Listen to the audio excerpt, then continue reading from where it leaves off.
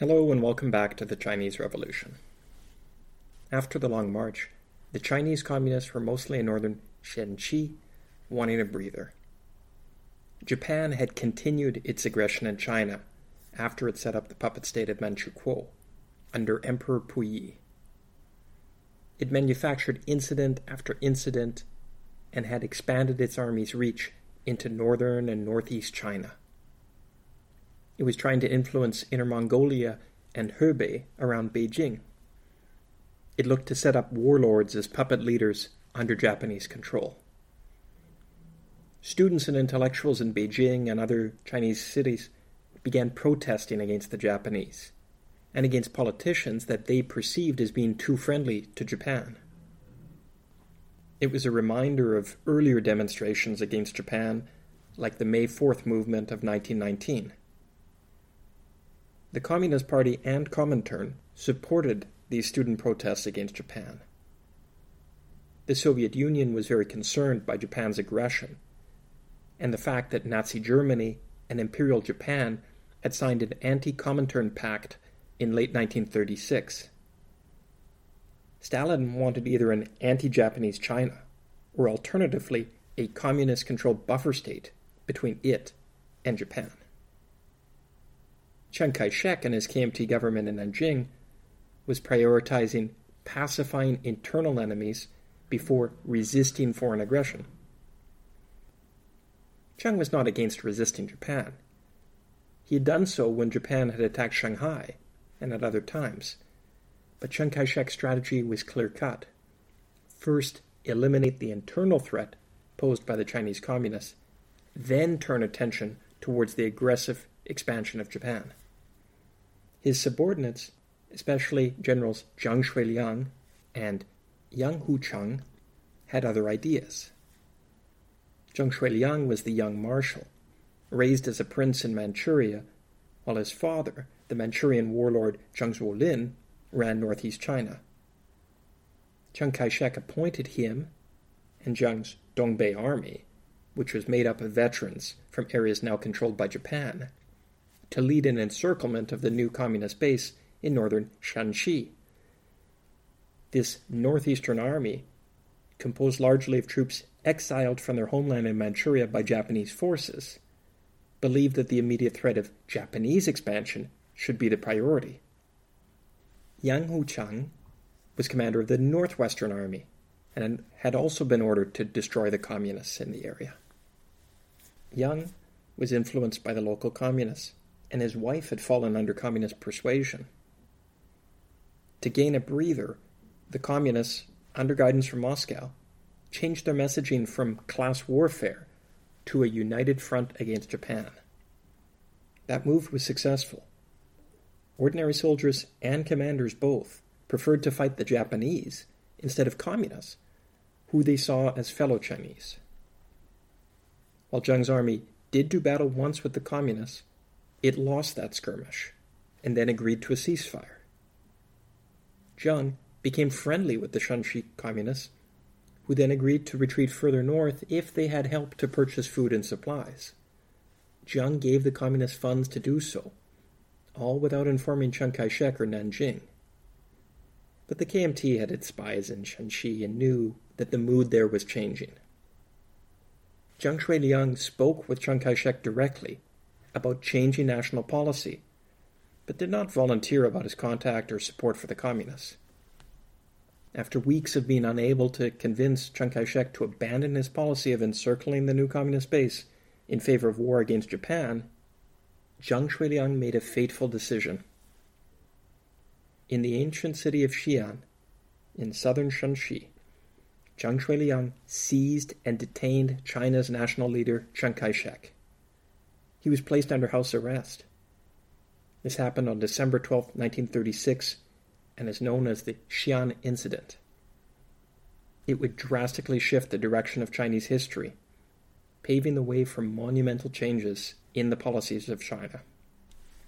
The two generals, Zhang Shuiliang and Yang Hucheng, men who were supposed to be loyal to Chiang Kai-shek, kidnapped their own leader.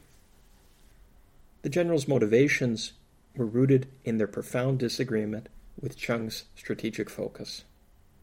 To them, the real enemy was Japanese invasion. In their eyes, Chiang's preoccupation with eliminating the communists was a misguided strategy that was leaving China vulnerable to foreign aggression. They believed that the civil war needed to end, and that the country must unite to resist the Japanese expansion. By taking Chiang captive, they aimed to pressure him into shifting his focus from the communists to the Japanese. It was a direct challenge to Chiang's authority, a clear message that his generals were willing to go to extreme lengths to alter the course of the nation's future. It was a daring gamble, one that had the potential to either bring about the change they desired or to plunge the country into an even deeper chaos. It risked a bigger civil war, which was the very thing they said they wanted to avoid. For a time, it looked like the result would be a serious civil war, with officials in Nanjing launching a punitive campaign against Xi'an and the communist and separatist warlords siding with Xi'an.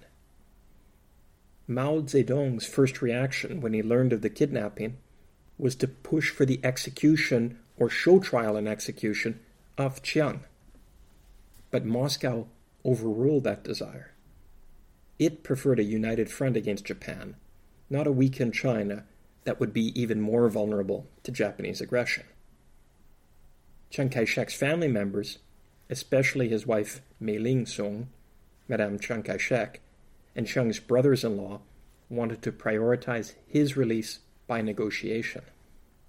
So, before a battle could begin, William Donald, who was liked and trusted both by Zhang Shuiliang and Chiang Kai-shek and his family, went to Xi'an to facilitate negotiations.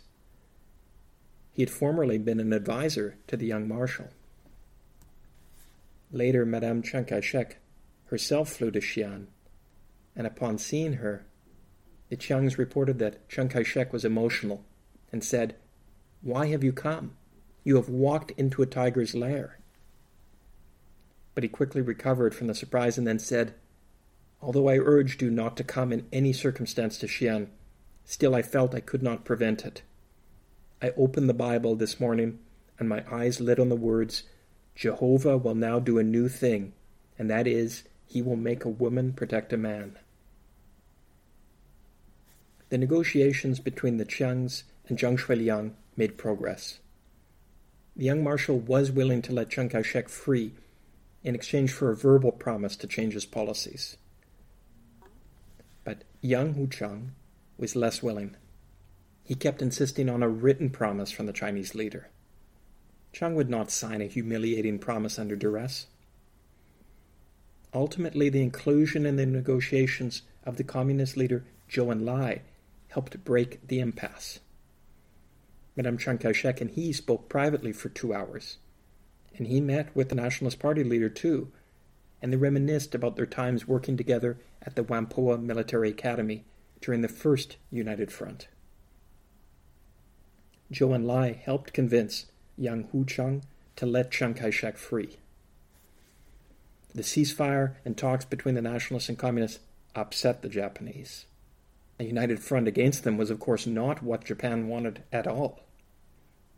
The generals in Xi'an and their soldiers wanted an end to the Chinese Civil War and a united front against Japanese expansion.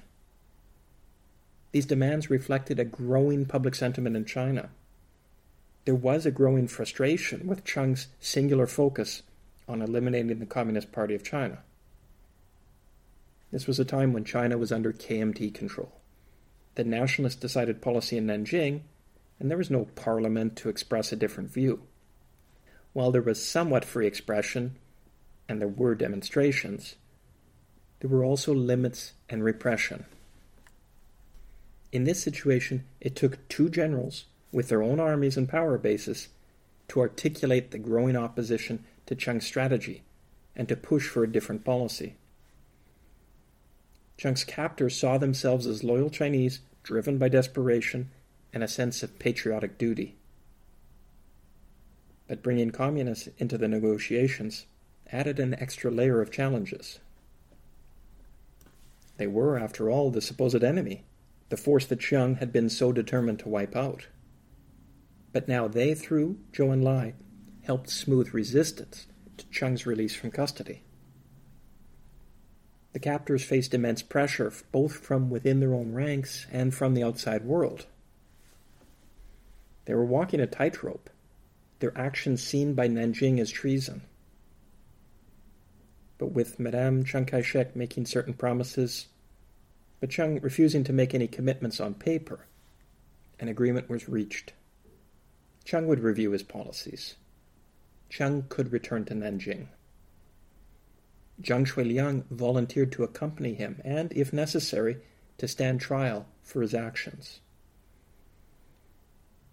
The understanding was that the result would be an end to the civil war and to unite the country against Japan. Chiang Kai-shek's release on Christmas Day, December 25, 1936, avoided a bloody civil war between Nanjing and its northwestern and northeastern armies.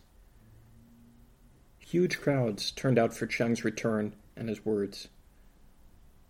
But his kidnapping and release would have far-reaching consequences, shaping the future of China and leaving a lasting imprint on the world stage. The meaning of Chiang's release meant an end to the ongoing civil war with the communists. It was a pledge to unite the warring factions and to resist the expansionist ambitions of Japan. It sped up the shift in Chiang's strategy. He ended the encirclement of the Shanxi communists and instead moved up his reaction to external threats. The subsequent ripple effects would continue to unfold in the years following the Xi'an incident. This change of strategy, although coerced, marked a significant turning point. The relentless pursuit of the Chinese communists was put on pause, providing them with a much-needed respite and an opportunity to rebuild their forces. The formation of the Second United Front was a direct consequence of the Xi'an incident. The nationalist government and the communists, once bitter foes, set their differences aside and united against Japanese imperialist aggression. This alliance, albeit uneasy and riddled with mistrust, was a significant shift in China's political landscape. This allowed the communists to consolidate their forces and strengthen their position. The Xi'an incident provided a lifeline to the beleaguered Communist Party, enabling it to survive the Civil War and eventually rise to power in the years to come. On the international stage, the Xi'an incident was met with apprehension and outrage. The Japanese, in particular, were furious with the unexpected turn of events. This marked the beginning of a new chapter in Sino-Japanese relations, leading soon to the outbreak of the Second Sino-Japanese War. The fate of the two generals who orchestrated the incident, Zhang Shuiliang and Yang Hucheng, was a testament to the gravity of their actions. Their audacious move came with a heavy price. Zhang Shuiliang voluntarily accompanied Chiang Kai-shek to Nanjing, but was put under house arrest. He would remain a prisoner for over 5 decades. His house arrest included a move to Taiwan, after the communists he had helped with the kidnapping succeeded in taking control of mainland China after the end of the war against Japan. His co-conspirator, Yang Hucheng, fared no better. He was dismissed from his position. And in 1949, when the KMT was preparing to evacuate to Taiwan, he was executed, a stark reminder of the perilous power game he had played. But beyond the personal consequences for Zhang and Yang, the ceasefire and talks between the nationalists and communists outraged the Japanese. This in turn led to the Second Sino-Japanese War, a conflict that would wreak havoc on China for 8 long years. This war was a gruesome testament to the far-reaching consequences of the Xi'an incident. The ceasefire that had been brokered in Chiang gave the communists a much-needed breather, allowing them to rebuild their forces. But this angered the Japanese, ignited a war that would claim millions of lives, and reshape the geopolitical landscape of East Asia. kidnapping of Chiang Kai-shek, the leader of the nationalist government, by his own generals, was a bold move to steer the course of the nation. This incident precipitated further Japanese aggression. The war, in turn, was a significant chapter in the history of World War II. The Xi'an incident also relieved pressure on the communists, allowing them to rebuild their forces. This shift in power dynamics paved the way for the eventual establishment of the People's Republic of China. The Xi'an incident also serves as a poignant reminder of the power dynamics within a nation's military and political structures. It highlights the potential for internal conflict to redirect national priorities, often with far-reaching and unforeseen consequences. I wonder, what if the Xi'an incident had never occurred? How different would China be today? These are questions to which we don't have answers, but they serve as a reminder of the profound impact that one event can have on the course of history, with ripple effects that can result across time and space. Thanks for listening to this episode of the Chinese Revolution. Please join us again.